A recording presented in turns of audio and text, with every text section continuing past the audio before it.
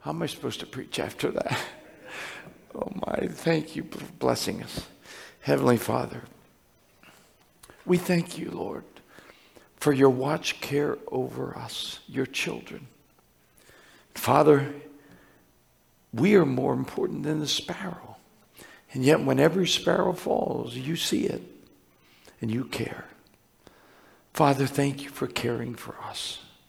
Father, may we carry that with us this day. And now as we open our eyes to your word, Lord, I pray that you'd give us understanding, Father, that through it we might be more and more like your Son, the Lord Jesus Christ, we ask. In Jesus' name, amen. Amen. Well, if you'll take your Bibles, please, let's turn to 1 Corinthians chapter 1. 1 Corinthians chapter 1 as we continue our series in this letter that Paul wrote to the church in Corinth. As you're turning there, we're going to be looking at this morning verses 10 through 17. 10 through 17. So we'll pick it up at verse 10. As you're turning there, how many of you remember or what the Great Divide is? Any of you kids? Any of you students here? What is the Great Divide in geography? Does anybody know? See, we all flunked that class, didn't we? What is it? Mountain range. Yes.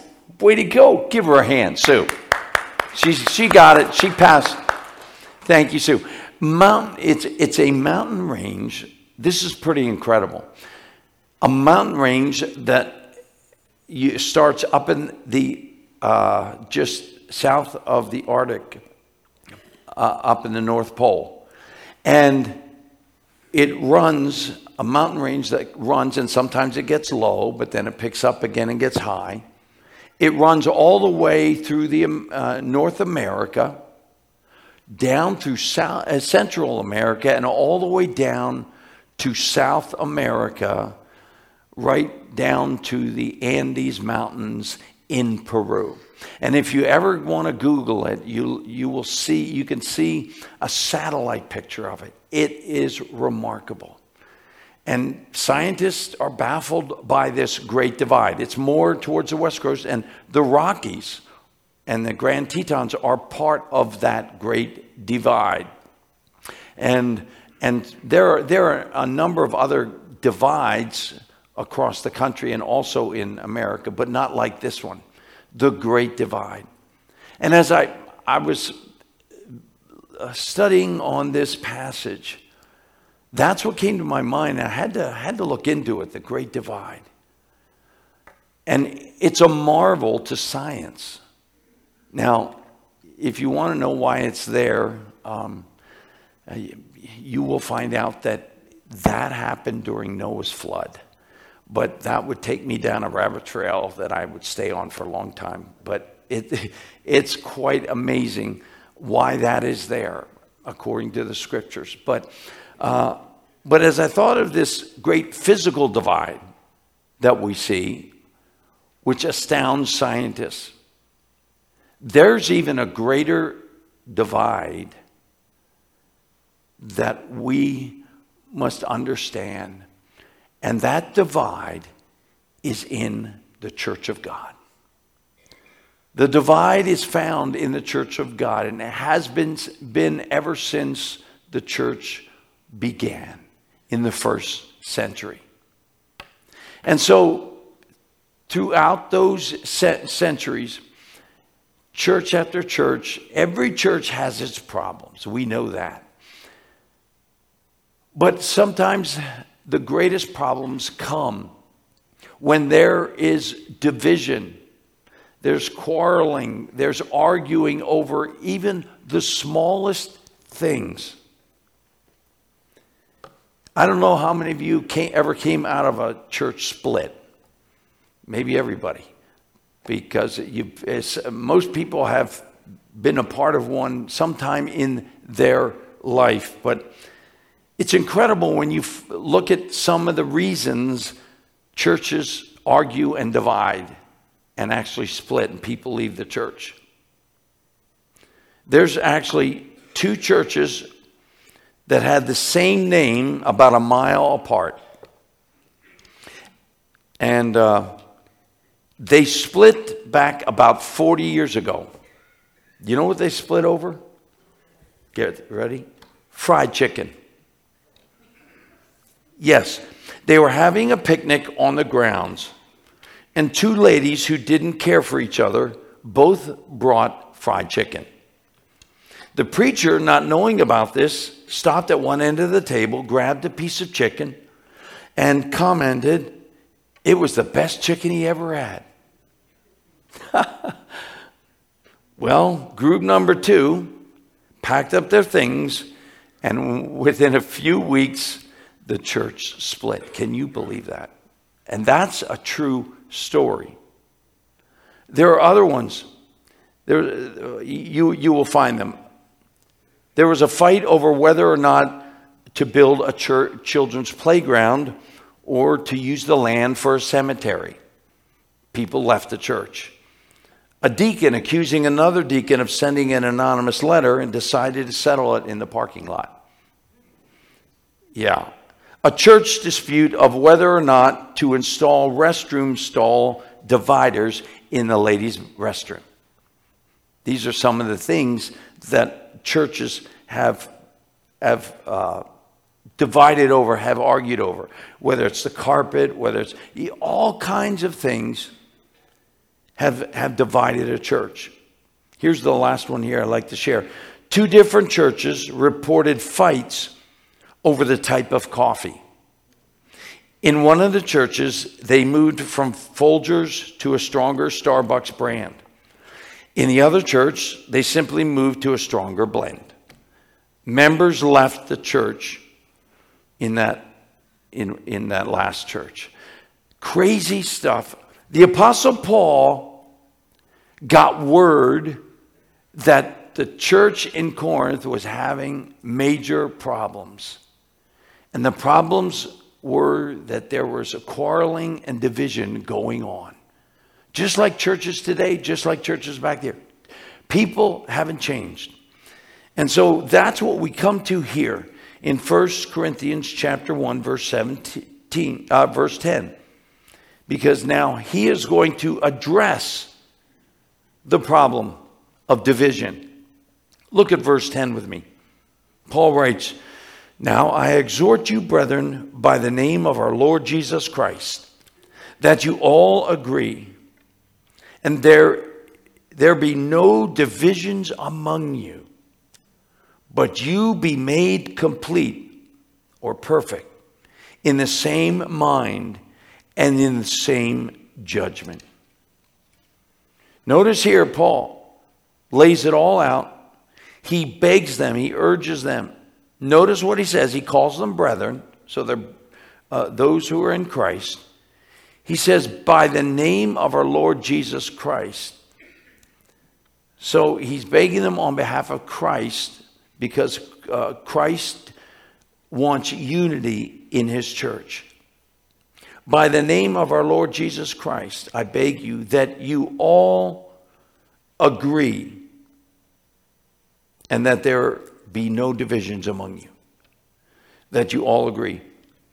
This word agree in the Greek literally means to say the same thing.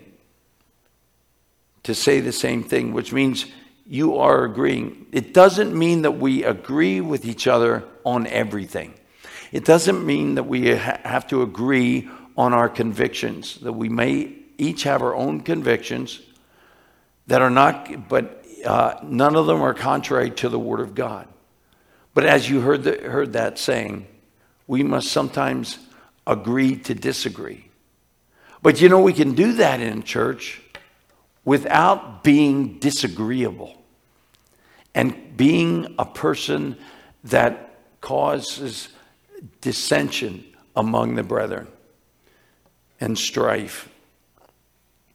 You see, now, of course, when it comes to sound doctrine, Those are issues that cannot change. And a church has to remain steadfast upon sound doctrine. And if someone comes in with a different doctrine, then yes, that will split. Some people have to leave the church, and it's best if there's false teaching in that church. But here we will find that doesn't seem to be the case in the Corinthian church. When Paul says here, let there be no divisions among you, that word divisions in the Greek is schismata. Schismata, that's the Greek word. And from that we get our English word schism. You've heard of that word before, schism? Now it's spelt with an S-C-H-I-S-M,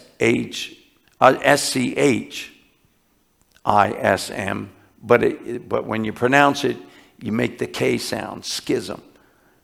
But this is what it literally means, that Greek word schism. When they used it as talking about something like a piece of fabric or cloth that was torn, that was ripped apart.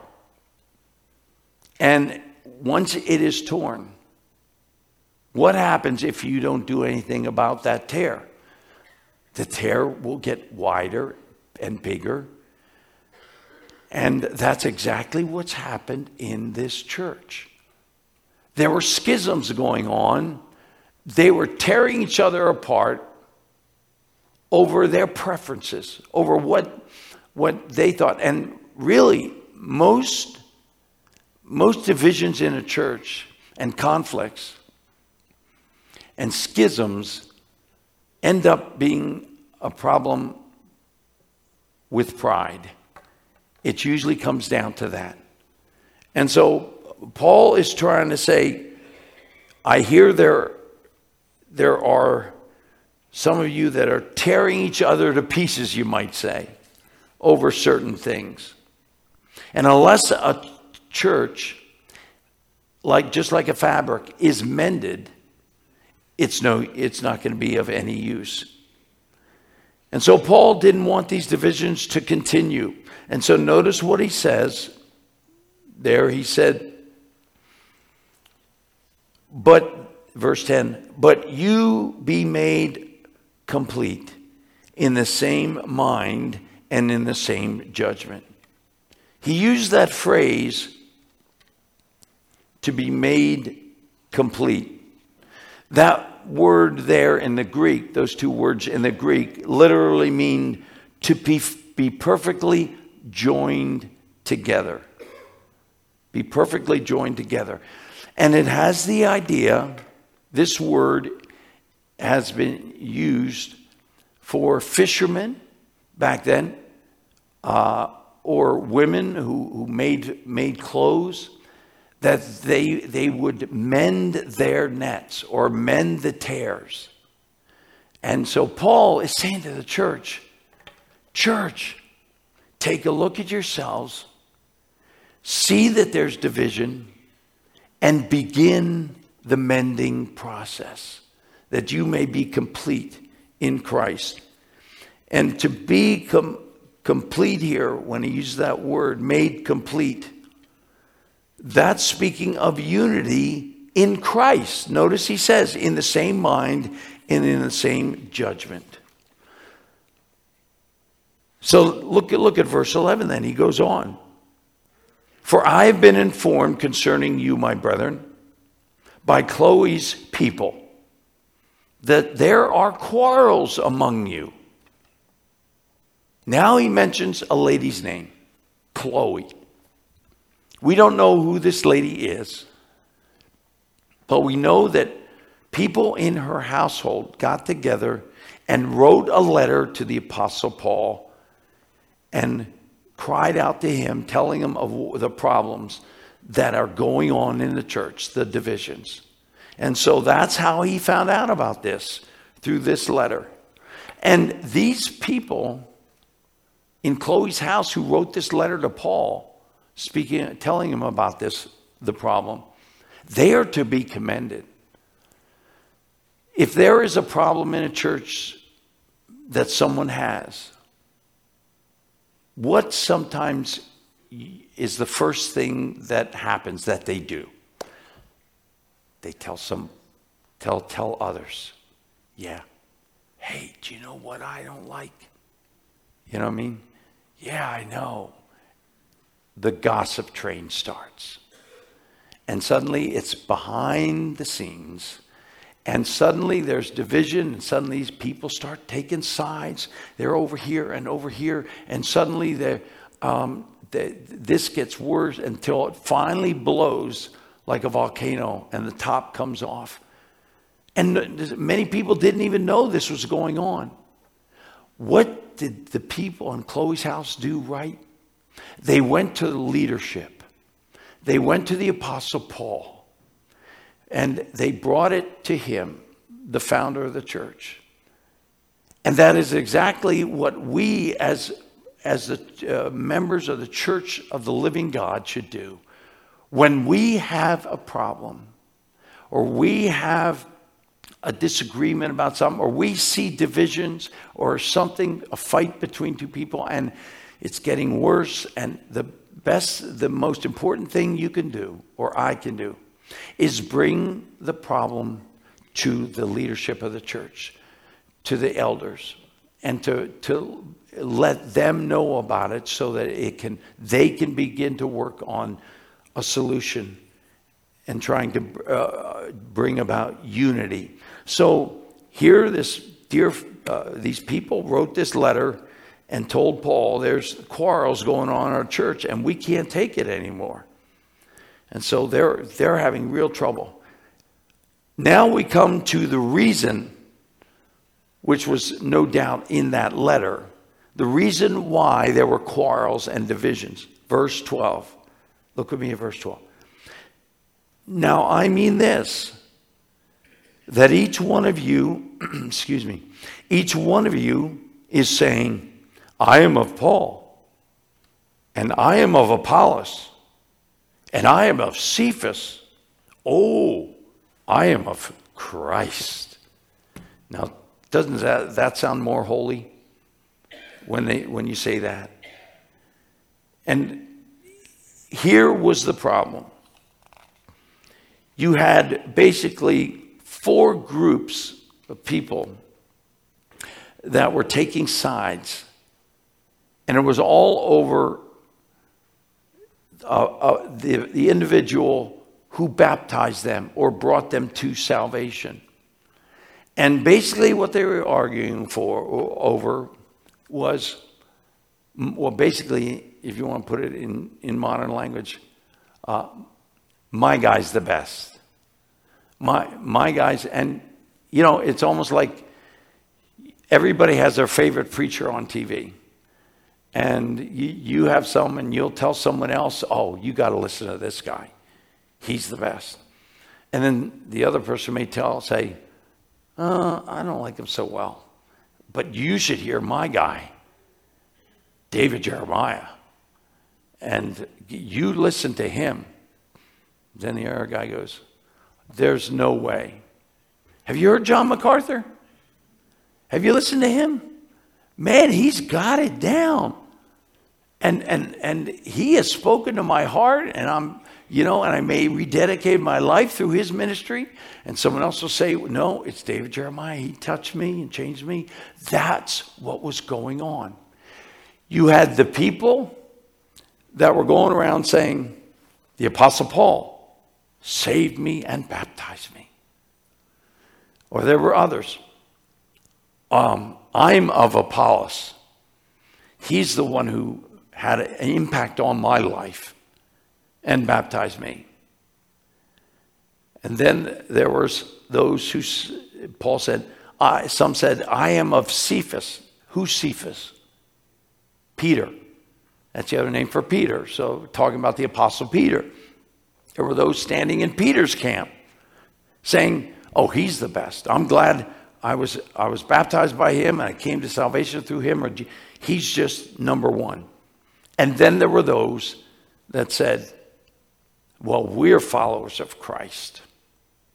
And And so we don't care about these other men. It's only Christ we follow. I want you to turn to Acts chapter 18 with me. Turn to Acts 18, verse 24. Here is where we find the name Apollos, and we find out who this man is. Okay, so I want you to understand, when the people in Corinth are saying, I am of Apollos, this basically describes the man that has impacted their lives. Verse 24, Acts 18. Now a certain Jew named Apollos, an Alexandrian by birth. By the way, when you think of Alexandria, Alexandria was the center of learning and philosophy there in Egypt.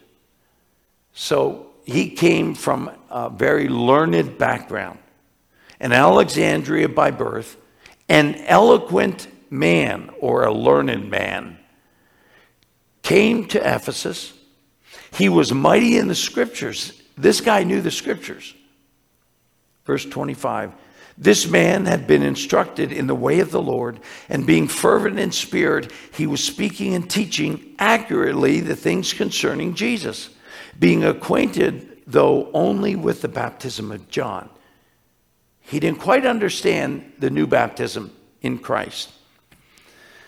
Verse 26, and he began to speak out boldly in the synagogue, but when Priscilla and Aquila heard him, they took him aside and explained him the way of God more accurately. Here was a great man that God had raised up, eloquent man, great preacher, an orator, bold in his witness, bold in his preaching, and yet he still needed to learn more spiritually, which this Christian couple began to teach him, so that he would understand more about what he is to preach about, what the message is all about. And so they explained it to him. And then we go on then, and he, as they look at verse 25 again. This man had been instructed in the way of the Lord, and being fervent in spirit, he was speaking and teaching accurately the things concerning Jesus. He'd been instructed in the things of Christ. He'd been fervent in spirit. But now, drop down to verse 27. And when he wanted to go across to Achaia, the brethren encouraged him and wrote to the disciples to welcome him. And when he had arrived, he helped greatly those who had believed through grace. For he powerfully refuted the Jews in public, demonstrating by the scriptures.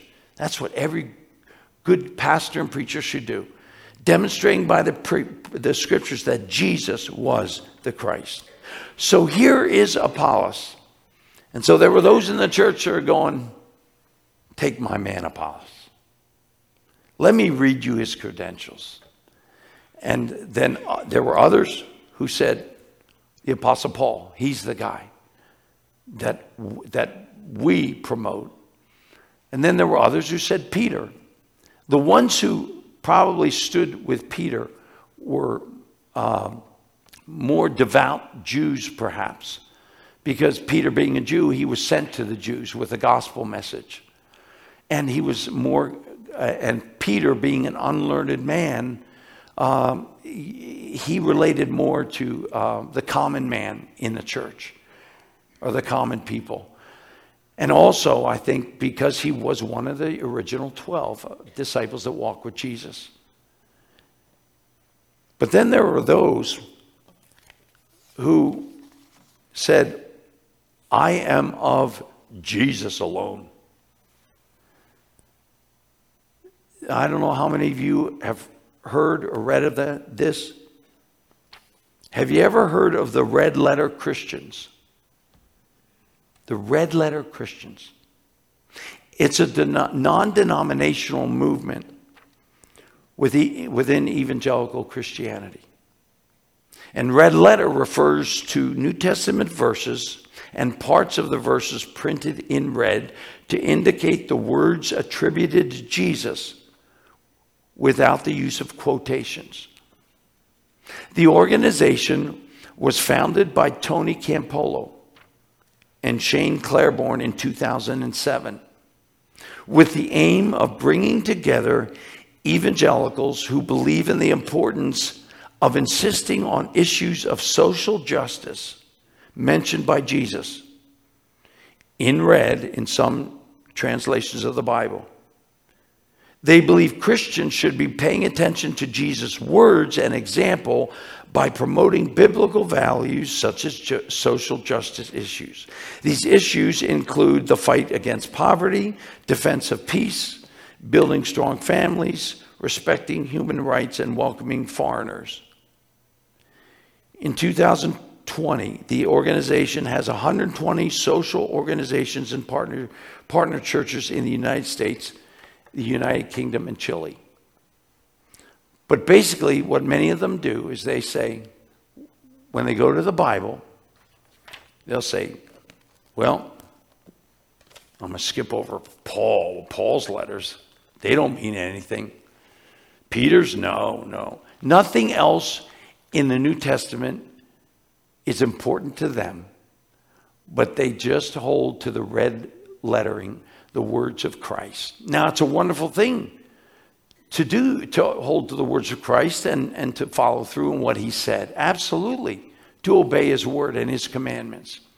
But to ignore the rest of Scripture, then that leads into all kinds of problems. So we saw Apollos here. So I just wanted you to understand the different groups. Go back with me to 1 Corinthians chapter 1. And so pick it up at verse 13, and let's read 13 through 17. Paul then says, has Christ been divided? Paul was not crucified for you, was he? Or were you baptized in the name of Paul? Who was everybody baptized in? What name? Name of Jesus. In the name of Jesus, the Father, Son, Holy Spirit. The people were baptized in the name of Christ, not Paul. You see, people were elevating these men even above Jesus, many of them. Verse 14, I thank God I baptized none of you except Crispus and Gaius, that no man should say you were baptized in my name. Now I did baptize also the household of Stephanas. Beyond that, I do not know whether I baptized any other. Then he says this in verse 17, for Christ did not send me to baptize, but to preach the gospel, not in cleverness of speech, that the cross of Christ should not be made void. Paul is making it clear here. He's making it clear. He's saying, stop looking at the man. Stop arguing and quarreling over insignificant things and being puffed up over who you choose to be better than another. But I want there to be unity. And he says, and he's saying, just look at me. What am I concerned with? I'm concerned with preaching the gospel, the message of the cross. The message of the cross. Turn to John chapter 17 with me. And we have just two more passages I want to look at before we close. John 17, verse 20. And the Lord Jesus is speaking here. And this is his high priestly prayer, it's called. That he's praying to his heavenly Father in the upper room while the disciples are listening, but he's praying about them. So verse 20, look what Jesus prays to the Father. I do not ask in behalf of these alone, but for those also who believe in me through their word. What's his desire? Look at this, verse 21. That they may be one, unified. That they may be one, even as thou, Father, art in me and I in thee. And that they also may be in us, that the world may believe that thou didst send me. And the glory which thou hast given me, I have given to them. What purpose? That they may be one, just as we are one. And then verse 23. I and them, thou and me, that they may be perfected in unity. That's exactly what Paul was saying. Complete, perfected in unity, having unity among each other in the church. And he wanted this for his disciples. And what would the unity do?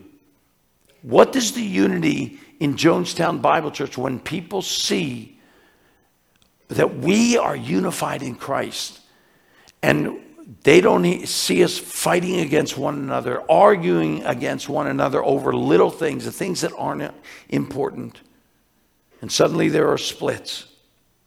No, but verse 23. Know what he says. I and them, and thou and me, that they may be perfected in unity, that the world may know that thou didst send me, and thou didst love them even as thou didst love me. What is Jesus saying here?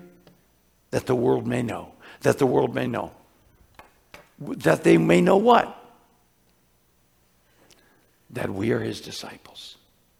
That we are truly of Christ, born again. Jesus said, by this shall all men know that you are my disciples, if you what? Have love one for another. That you might have love one for another. This is what our Lord Jesus prayed for his church. And then in closing, Colossians 3. If you go over with me to Colossians 3. Paul writes to the church here in Colossae, verse 12.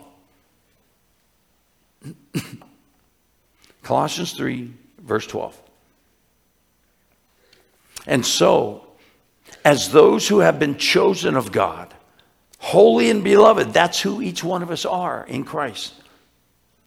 Put on, it's like getting dressed in the morning, put on these kind of clothes, but these are spiritual clothes, fruits of the Spirit. Put on a heart of compassion, kindness, humility, gentleness, and patience, bearing with one another and forgiving each other. Whoever has a complaint against one another, just as the Lord forgave you, so you should also. And beyond all these, put on what? Love, which is the perfect bond of unity. Paul says to the church in Colossae, he says, are you wearing the right clothes? Are you wearing the right clothes? The clothes that the Holy Spirit has given you when you were saved? And it's these wonderful fruits of the Spirit that demonstrate that when we are living in and demonstrating the fruits of the Spirit, what happens? The world around us suddenly sees that there's something special about these Christians. There's something special because look how close they are. They act like they're family. And why aren't they arguing with one another? And they get encouraged and they get lifted up, and suddenly what happens? The world is drawn to Christ because of our unity. And our love for each other, and producing the fruits of the Spirit, ministering to one another that way. Dear friend, if there is someone on your heart right now this morning that you've been having a problem with. Maybe someone here in the church or another believer outside the church somewhere, in your own family. Would you say, Lord, change my heart that I might see unity. Oh, they may not agree with you. It doesn't mean you have to change your conviction. But we can hold to our conviction and yet still love one another and still edify one another and build one another up. And if you're having a problem with someone and you have not truly forgiven them maybe, why don't you do it today? Let's bow for prayer. As we close this morning, as we come before the Lord, dear Christian, perhaps right now, the Lord is speaking to your heart and showing you that there's a relationship that you need to work on. A relationship that you need to forgive. And you need to seek to have unity and harmony, even though you may disagree. Would you just give it to the Lord right now? Give that person to the Lord and say, Father, give me a forgiving heart. And help me to be a unifier, Lord. A unifier in the church, Father. That others may see Christ in me. Make that decision this morning, Christian. If you're here without Christ, I invite you to open your heart and receive the Son of God as your very own Savior. He died for you on that cross, paid the penalty for your sin, shed his blood that you could be forgiven. If you've never accepted Christ to save you, would you put your faith and trust in him now? You can pray a simple prayer like this with me now. Just pray quietly in your heart. The prayer itself, saying the words, doesn't save you. This is a confession of the faith you have in your heart as you confess Jesus as your Lord and Savior. Pray something like this. Say, Dear Lord Jesus, I know I'm a sinner. I'm sorry for my sin. I believe you died on that cross for me, and you took the punishment for my sin. Come into my heart right now. Wash my sins away. I receive you today as my very own Savior. Thank you for dying for me and rising from the dead, Lord Jesus. With head still bowed, if you gave your heart to Christ, you now are a child of God. You've been born again spiritually. And now the Holy Spirit lives within you. And he will help you to produce these fruits of the Spirit that you couldn't really produce before because you were doing it in your own strength. Welcome to the family of God. Heavenly Father, impress these truths upon our heart, Father. I thank you for the unity you brought to this dear, beloved family here at Jonestown Bible Church. I pray that the unity would continue, that we would continue to have harmony and love one for another. And Lord, if we have bitterness or resentment towards one another, Lord, I pray that we would come to you, confess it, and ask forgiveness, and then give forgiveness to others. And we thank you for what you will do as we ask it in Jesus' name. Amen. Amen.